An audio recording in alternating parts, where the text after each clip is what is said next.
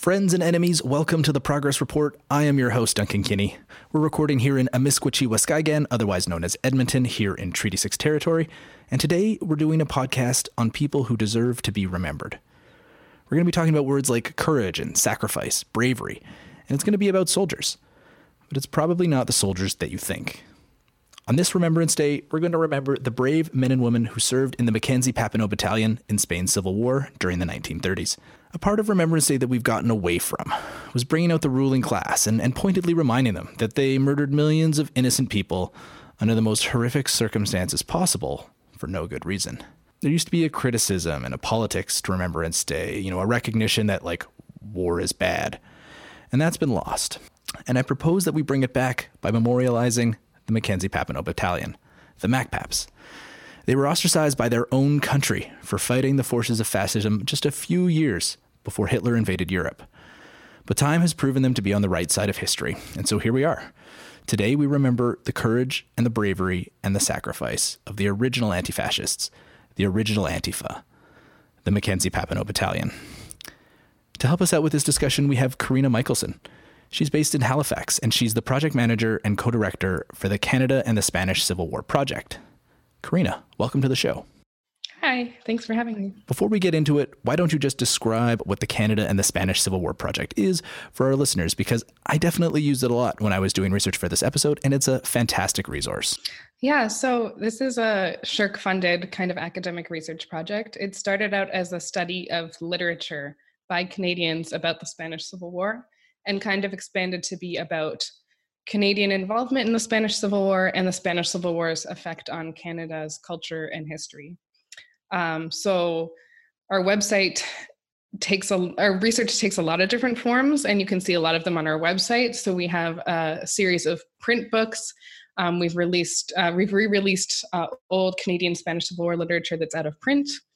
We have a podcast. We have a database of volunteers, so Canadians who were involved in the Spanish Civil War, either as soldiers, journalists, doctors, etc. We have a bunch of material written by Canadians about the Spanish Civil War that we've digitized and put on our website for you to view. So we kind of study the history and the cultural impact of the war on Canada. It's a really fantastic website, and we'll have the URL in our show notes. So let's kind of give a quick Coles Notes of the Spanish Civil War, especially for the people who maybe, read Homage to Catalonia 15 years ago and maybe aren't necessarily up on all the details. And if I correct anything, or if I make any mistakes, Karina, just feel free to jump in. But in 1936, a left-wing coalition wins an election in Spain. They begin expropriating land from Spain's richest people and redistributing it to its poorest. And in response, the ruling class, a broad coalition made up of the military, the aristocracy, and the Catholic Church, they initiate a coup d'etat. That coup only half works, and the resulting stalemate is the start of the Spanish Civil War. On one side, you've got the Republicans, and on the other side, you've got the fascists. Eventually, and quite quickly, Nazi Germany and fascist Italy show up on the side of the fascists as well. On the other side of that equation, shortly after the Civil War starts, international volunteers start showing up in Spain, interested in fighting back against fascists. How important was anti-fascism to the people who were showing up, Karina? And what is this anti-fascist political project back in the 30s? So anti-fascism was very important to them. So the slogan of the Republican effort internationally was "Make Madrid the Tomb of Fascism." So the stance was that fascism was on the rise most places, including Canada, fascist parties, fascist politics, and that people had to resist as much as they could. And people believed that if they could stop fascism in Spain, then they could more easily stop it in other places as well. And they also feared that if they couldn't stop fascism in Spain, then it would spread. And they were right about that. So fascism, that's a big question. What was the anti-fascist project back then? That kind of has to do with what fascism was back then, right? But kind of crackdowns on democracy and investment in capitalism, conservative values, things like police brutality. So how did the message get out to Canadians who were interested in volunteering to fight the fascists in Spain? Who was doing the recruiting and the organizing of these folks? It's kind of sneaky, so we don't know a ton about it. So you kind of had to be screened by the Communist Party. in order to get sent to Spain. Um, and it was very shady. You had to meet people at certain places. And even once they began the journey to Spain, it was like, okay, take this ticket and someone will find you in New York. And then once you got to New York, someone would be like, take this ticket, someone will find you in Paris. So it was, we don't know a lot about how they were recruited. Mostly they self-nominated and they connected mostly with the Communist Party to get there, and with other organizations like the Canadian Association to Aid Spanish Democracy that were mobilizing to get help to Spain.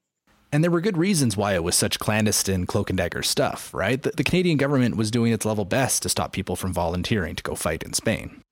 Yes, so the Canadian government had taken a stance of neutrality on the Spanish Civil War, as had many other Western countries, including the United States, France, and Great Britain. And the Canadian government brought forward the Foreign Enlistment Act, which said that Canadians could not fight in foreign conflicts, and it was specifically about the Spanish Civil War. And even though nobody was ever charged under that act, it meant it was difficult to get into Spain. People had to go through France. They had to lie about what they were doing there. And many people's passports were stamped not valid for Spain because of this act. But despite all this, around 1,700 Canadian volunteers did show up to fight for the international brigades in the Spanish Civil War. And it's, an interesting collection of folks. You got a lot of communists, as far as ethnic backgrounds of the people who did end up going. There were a lot of Finns, a lot of Ukrainians, a lot of Jewish folks. But really, it was anyone who was highly motivated to bash the fash and who wanted to fight back against fascism. Those were the kind of folks who ended up in Spain, right? Yes, yeah, for sure. And they identify in a lot of different ways. They were asked what their politics were when they got to Spain. And many of them explicitly identify as anti-fascist. So these Canadian volunteers, end up in Spain. So how did the Mackenzie Papineau Battalion come about? So once Canadian volunteers got to Spain, for the most part, they were sorted into the Abraham Lincoln Battalion. There was also the Washington Battalion. For time, they were separate battalions, and they were collapsed into one, so they get referred to in confusing ways. But the Lincoln Battalion was primarily American volunteers, and Canadians got sorted with them, or sometimes they ended up in the British Battalion, and many other Canadians ended up, because they were recent immigrants, they ended up in their home battalions, so Hungarian, Eastern European battalions, Ukrainian battalions, things like that. But there was enough Canadians in the Lincoln Battalion that they wanted their own kind of place. They didn't want to be confused with Americans anymore, and they wanted something for Canadians back home to rally around in their support of the Spanish Republican effort. So McLeod was a Canadian who traveled to Spain and rallied. He gave an impassioned speech to the Lincoln Battalion about the Mackenzie and Papineau Rebellion of 1837 and how important it was and Canada's revolutionary past. And they voted for a Canadian named battalion. But even when the MacPap Battalion existed, it was primarily American and Spanish volunteers because there were never enough Canadians to form their own battalion. Yeah, a battalion is a lot of people. But interestingly, there was this tension between, what is this, internationalist socialist project and this kind of branding effort to have this explicitly Canadian part of the international brigades. Yeah, and that tension comes up in a lot of weird ways. Like a lot of these Canadians, as I said, most of them were recent immigrants, so they didn't necessarily identify as Canadian, and Canada didn't necessarily identify them as Canadian, right?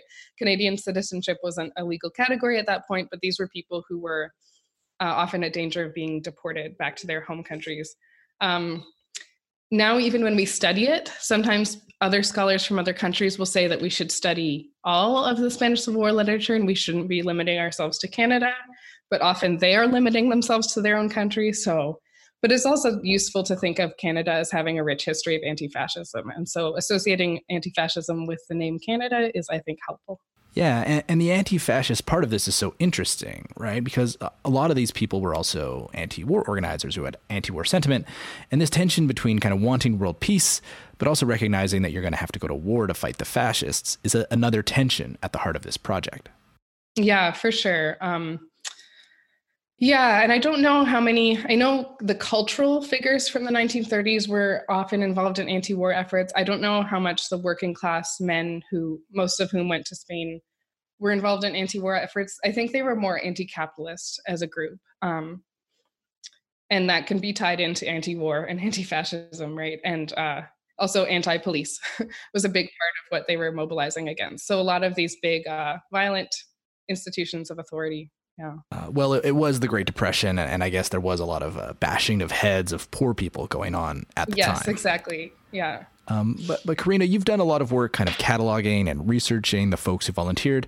There's a lot of interesting people. And one of the people that came up off pod when we were chatting about this episode before we were recording was someone named Jim Watts. So who was Jim Watts, and why are they so interesting? So Jim Watts, also known as Jean Watts, also known as Myrtle Eugenia Watts Lawson. She goes by a lot of names, makes her slippery in archival research. She was a upper class woman from Toronto. She was very much involved in cultural organizing through the 1930s. So she was best friends with Dorothy Livesey, who's a well-known Canadian poet. And she was working closely with all of the writers who are kind of the canon of Canadian literature in the 1930s. She herself was a journalist and a scientist and an organizer with the Communist Party. And she ended up in Spain as the foreign correspondent for the Canadian communist newspaper, the Daily Clarion. While in Spain, she wrote articles. She broadcast daily from Madrid over the shortwave radio. So she was one of the people responsible for daily English broadcasts about the war. She was a censor. She worked in the censor's office. She was an ambulance driver, and she supposedly also was enlisted in the International Brigades, and she also served with Norman Bethune's Blood Transfusion Institute. So she was all over the place doing a lot of interesting things, and she was also an openly bisexual woman, and she is pretty freaking fascinating. So we're always trying to learn more about her, and we have a lot about her on our website as well. We definitely need a Canadian Heritage Minute on Jim Watts, I think. Yeah, we've talked about that so many times. Yeah, just like the openly bisexual, genderqueer, anti-fascist communist who was just in and around the who's who of Canadian literature at the time.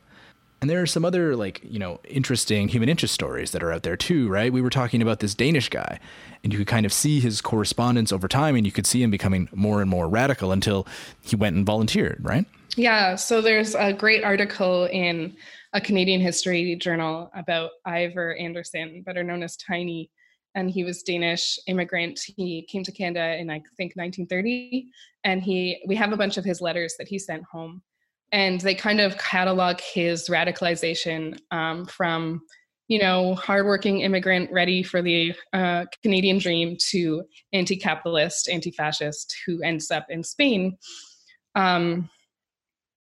And he's super fascinating, just because his family, who lost track of him, were later contacted, and they had no idea that he became a communist, and they didn't think they didn't believe it because it was so out of keeping with the man they knew in the 1920s. But so much happened to him during the Great Depression that his ideology totally changed. And you can just see it in his writing, right? From this humdrum, upwardly aspirational guy to, someone who was an anti-fascist and who went and volunteered in the Spanish Civil War.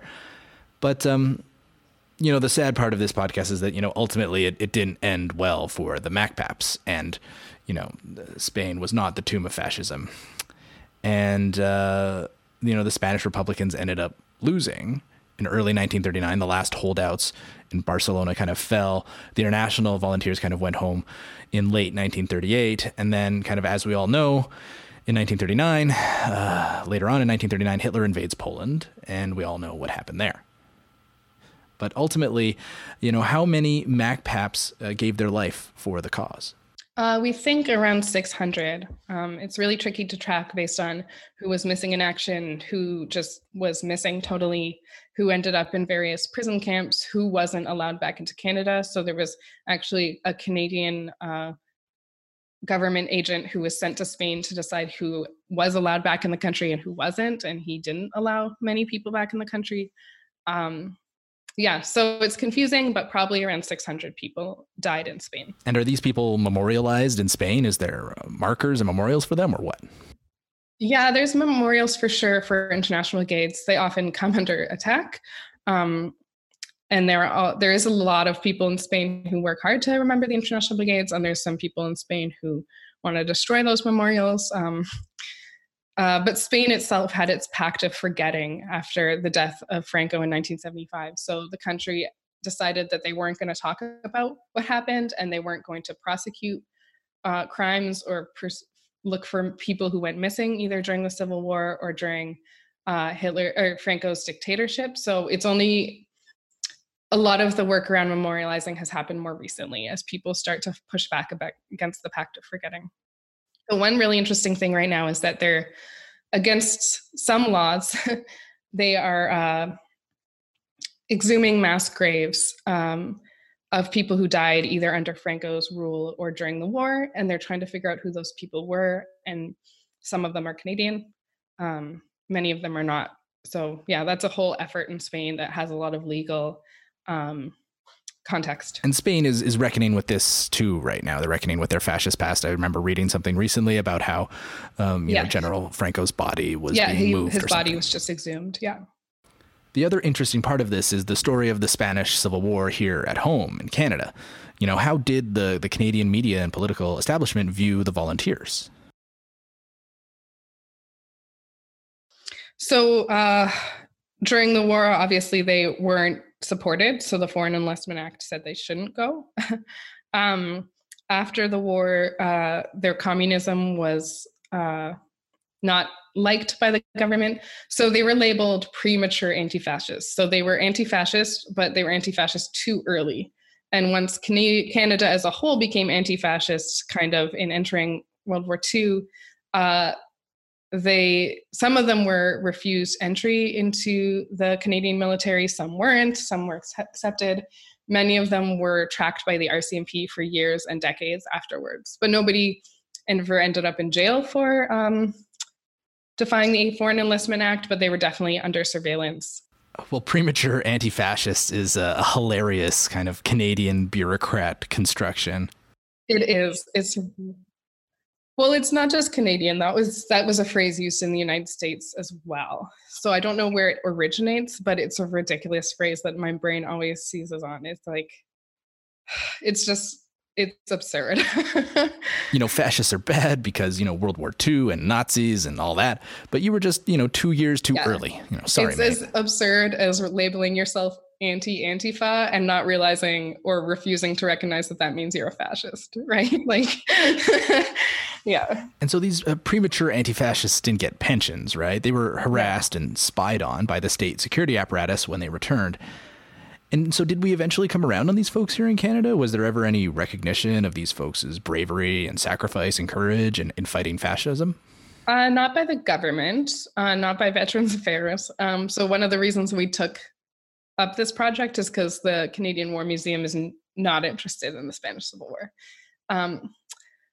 They were recognized in Spain. So in the 1970s, after the death of Franco, several MACPAPs were invited back to Spain. And actually one of them died on his trip back to Spain within like a few hundred meters of where many of his friends had died in 1937, which is very beautiful and sad. But for the most part, their recognition has come from academics, from artists, from writers, and from their relatives and leftist groups. So ultimately, if we want to remember these folks, it's up to us, right? Stephen Harper has done a lot of work in talking up Canada's military history, things like the War of 1812, before Canada was even a country, and a lot of messaging and work around Vimy Ridge in World War I. So is this work around the Spanish Civil War and the MACPAPs, is this a project that the left needs to take up and consider this history and consider who we remember and who we valorize? Yeah, maybe. I think some of the left already has. So I am currently working on my actual personal research, or my dissertation research is on Canadian comics. So right now I'm writing writing an article about English language comics about the Spanish Civil War. And there's quite a few recent Canadian comics that take up either individuals who fought in Spain or situating the Spanish Civil War in broader Canadian histories of leftism. So I think that is already happening, and I think it should keep happening. But I also would love to chart a longer trajectory of anti-fascism in Canada, because the Spanish Civil War, as interesting and fascinating as it is, it's still a lot of like white men And anti-fascism has to look like more than that for it to be successful, especially now. So this episode is going to be released on Remembrance Day. And, I don't speak for all leftists, obviously, but I have mixed feelings about Remembrance Day. I feel like we've gotten away from the original purpose and spirit of the day, which, let's remember, is a statutory holiday, a whole day off across Canada for everyone. It is important to remember the dead and their sacrifice, but now it feels like it's more about policing poppies, reciting Flanders Fields, watching a 21 gun salute solemnly, instead of talking about things like world peace or that war is hell, or even the history of the First World War, which is the reason for the holiday, right? Especially the material conditions that led to it. The ruling class of Western Europe essentially murdered around 15 million people for no actual definable good reason. And so many of these people died in some of the worst, most terrifying circumstances, ever cooked up by man. And then the war largely ending because the ruling class saw what happened in Russia in 1917 and wanted to head that off at the pass. And, also the First World War demobilized a huge swath of internationalist socialist organizing, right? Like nationalism was and continues to be a hell of a drug. And Remembrance these days feels very nationalistic, very pro-military, with none of the criticism of the state or the ruling class that are originally held, right? The whole war is bad part of Remembrance Day doesn't seem to get much play these days, and I think we need to say that out loud. The deep societal scar that the First World War left on society has pretty much healed over, and it's gone from our memory. And so I think finding new stories is important, right? And if that's the case, I'd argue that we should inject a little anti-fascism into Remembrance Day and spend some time remembering the sacrifices of the brave men and women of the Mackenzie Papineau Battalion. So I'm curious, what do you think is the best way to go ahead and do that? Oh, there's so many ways. So one is that you can go visit the grave of a MacPap. And I think you're going to provide a link to a map in your show notes. So Pam, Vivian, and Ray Hoff, who are, Pam Vivian's making a documentary about the MacPaps, and Ray Hoff is a kind of historian outside of the academy who helps us a lot with our work. They have found a whole bunch of graves, and they ask that people go visit them and lay a white rose and an International Brigades flag. And November has terrible weather, so they also recommend doing this at other parts of the year, not just Remembrance Day, which I think, extending our rumination on war outside of this one day is important too. Other ways to think about anti-fascism and Remembrance Day, read Gord Hill's Antifa comic book and think about how anti-fascism in Spain led into World War II and how that led into anti-fascism now, and see those kinds of trajectories. Instead of thinking, oh, I'm going to think about this war instead of that one, like think about them together and start making those connections. Read Charles Yell Harrison's Generals Die in Bed, which was he was a veteran of the First World War, and he wrote a very anti-capitalist, anti-military, anti-nationalist novel about it that was censored by the Canadian military and is a really horrific and meaningful read. And go visit our website and learn about anti-fascism. And also support present-day anti-fascism. Always, yeah. Yeah, recognize that anti-fascism outside of wartime is good too. You don't have to just fight Nazis in a uniform to be a good anti-fascist, right? Yes, support your local anti-fascists, folks. Karina, what's the best place for people to find you online? If you've got like an online presence for people to follow you, what's the URL of the website too? I mean, we'll have it in the show notes, but you may as well give it out now. Yeah, our website URL is super easy. It's SpanishCivilWar.ca. So think the Canadian URL route and Spanish Civil War. You can find us on Twitter at CanadaSCW. I don't really want to be found on Twitter because I talk about romance novels and things like that, and maybe you don't. It is a cursed hell site. I don't begrudge. What you're expecting after hearing me talk in this episode. Well, you don't have to be. You don't have to be chasing clout or anything. That's fine. You've got the project. Yeah, but our website has so much to offer, and you can get in touch with us either through Twitter or through our website, and we love talking to people. I also love helping people find stuff. So if you have a question about the Spanish Civil War and Canadian involvement, I will help you find the answer. It's my favorite thing to do. Well, yeah. And thanks so much again, Karina. To everyone who's listening, thanks so much for listening to the podcast. If you like this podcast and you want to keep hearing this podcast, one of the things that really helps this podcast continue is your financial support. And if you go to theprogressreport.ca/patrons, put in your credit card, you can become a monthly donor, $5, $10, $15 a month. That really does help us continue. If you don't have the cash, it's cool. Sharing this podcast, reviewing this podcast, smashing that like button, leaving a review on Apple Podcasts. All those things are also very, very, very helpful in order to get this podcast into more people's ears. And yeah, it's easy as just like texting it through your Apple Podcasts app or through whatever you use on your Android phone to be like, hey, this is a really interesting take on Remembrance Day that you should listen to. Also, if you have any notes, thoughts, comments, things you think I need to hear, I'm on Twitter @DuncanKinney, and you can reach me by email at duncank@progressalberta.ca. Thanks so much to Cosmic Famu Communist for the amazing theme. Thank you for listening, and goodbye.